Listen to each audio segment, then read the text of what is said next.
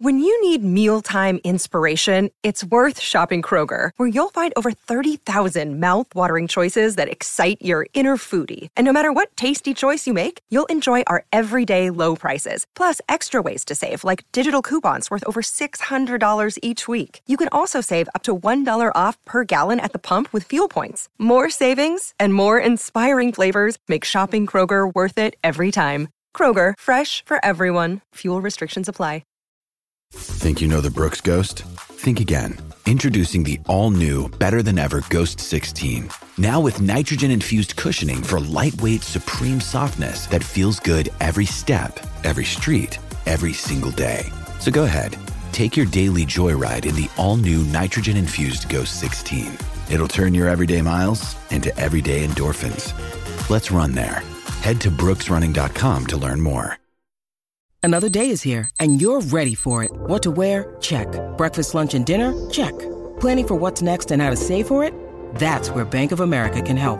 For your financial to-dos, Bank of America has experts ready to help get you closer to your goals. Get started at one of our local financial centers or 24/7 in our mobile banking app. Find a location near you at bankofamerica.com/talktous. What would you like the power to do? Mobile banking requires downloading the app and is only available for select devices. Message and data rates may apply. Bank of America N.A., member FDIC. You're listening to the IFL TV podcast in association with Lonsdale MTK Global, sponsored by William Hill. This is Kugan Cassius for IFL TV in association with MTK Global. We're in Philadelphia. Delighted to be joined by Mr. Luke Campbell, MBE. MBE? Did you forget that? I don't know. Sometimes, yeah. It's just in the title now, I guess. People don't really refer to you now as Luke Campbell MBE. It's like it was so long ago that. But you're still an MBE. Still an MBE. I once tried using the MBE to upgrade on a flight, but it didn't happen. I said an MBE that surely that gives me an upgrade on the plane. Didn't. So yeah. What about Nando's black card? That should give you that as well. Should it? Because I could do with one. Right, let's get in touch with them and let them know. Maybe they forgot.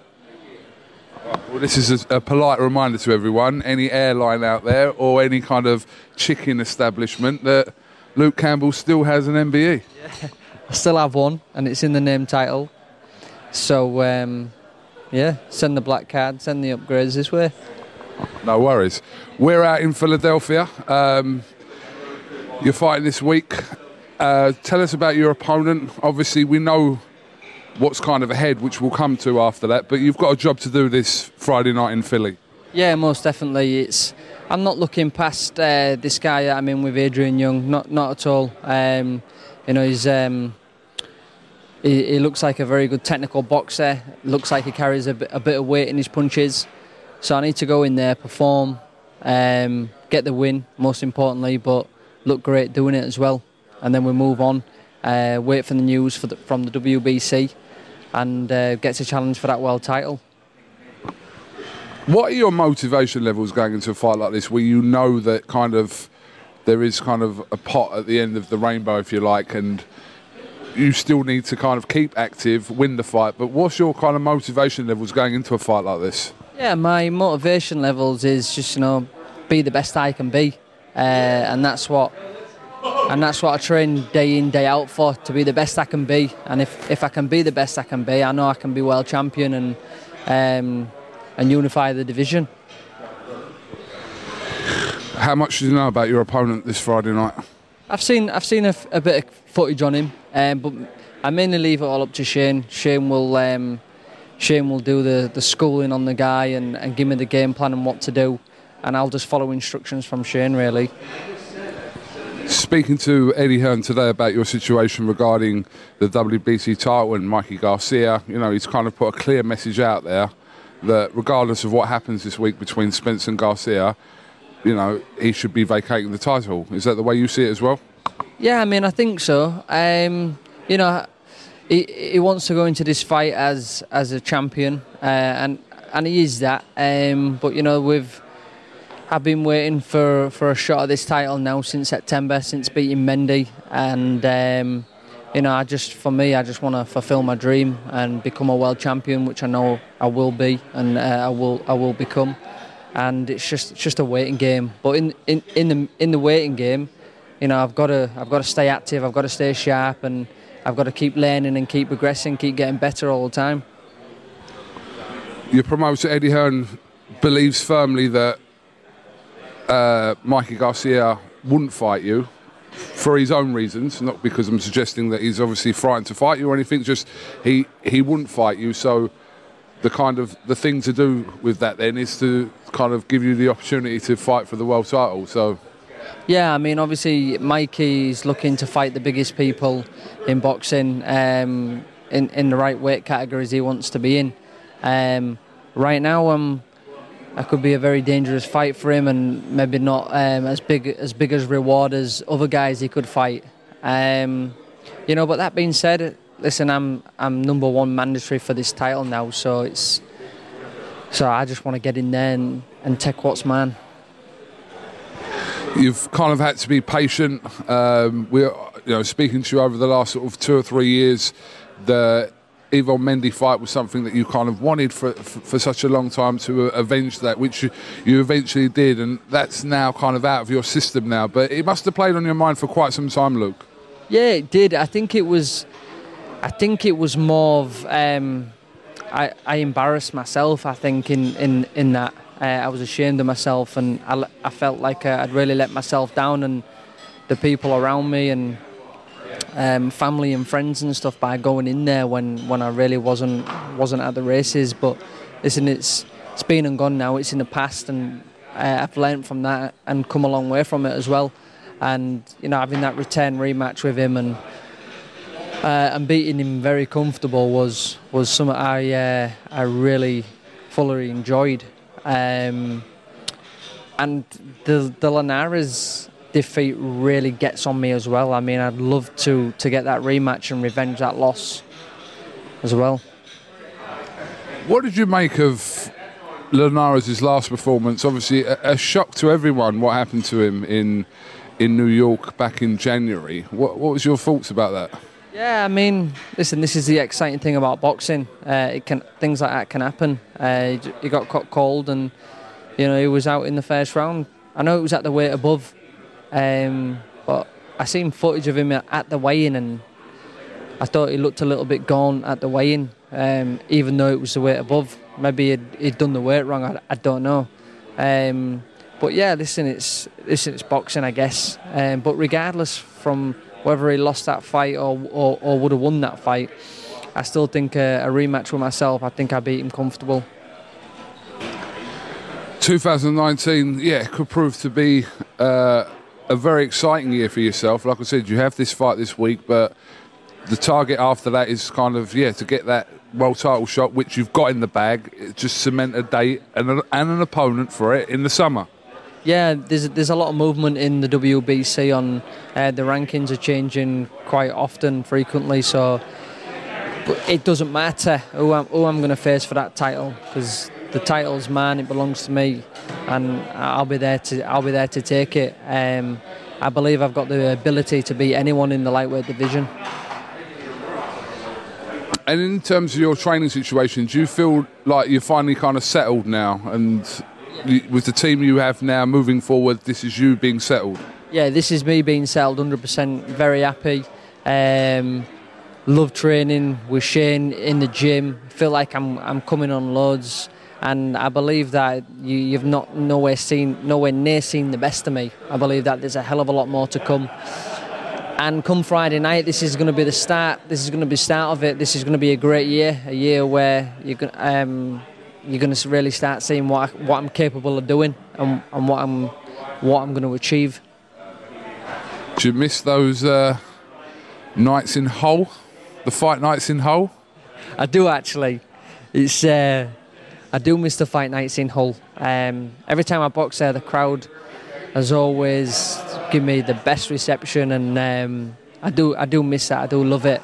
I'd love to go back to Hull and fight, but I just got to go wherever Eddie tells me to go. Wherever's the best possibilities for myself and opportunities, that's where I got to go. And out here in America seems to be this is where it seems to be. So I'll go wherever. I do want to ask your opinion on a fight coming up, April 12th. You'll be well aware in Los Angeles, where Anthony Crolla will take on Vasyl Lomachenko.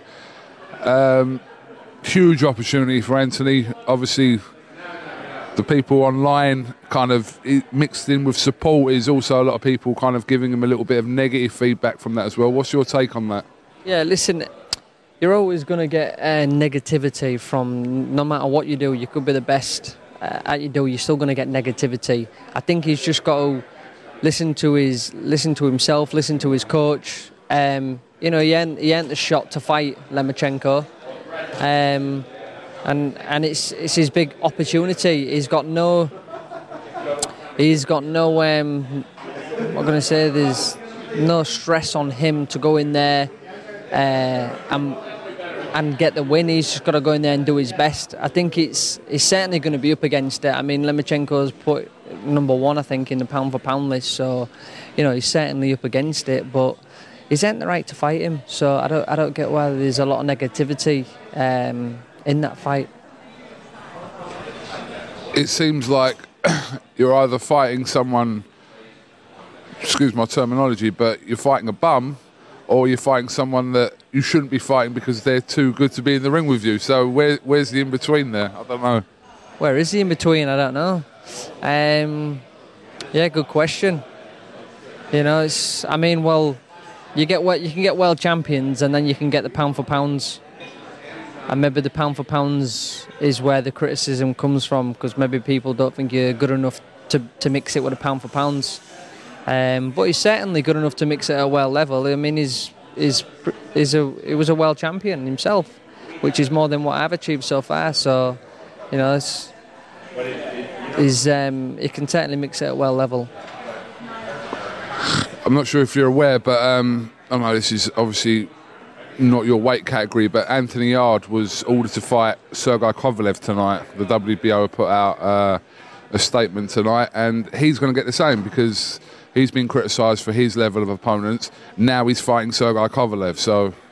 Yeah, I mean, I hadn't seen much of Yarde whatsoever. I actually seen, for the first time, I seen a bit of footage on him the other day of him training, but I've never watched him fight or anything. And just from what I hear, what people are saying, it's such a big gap from going to the calibre of his opponents, what he's been fighting, to Kovalev, you know. I can't see him taking that fight.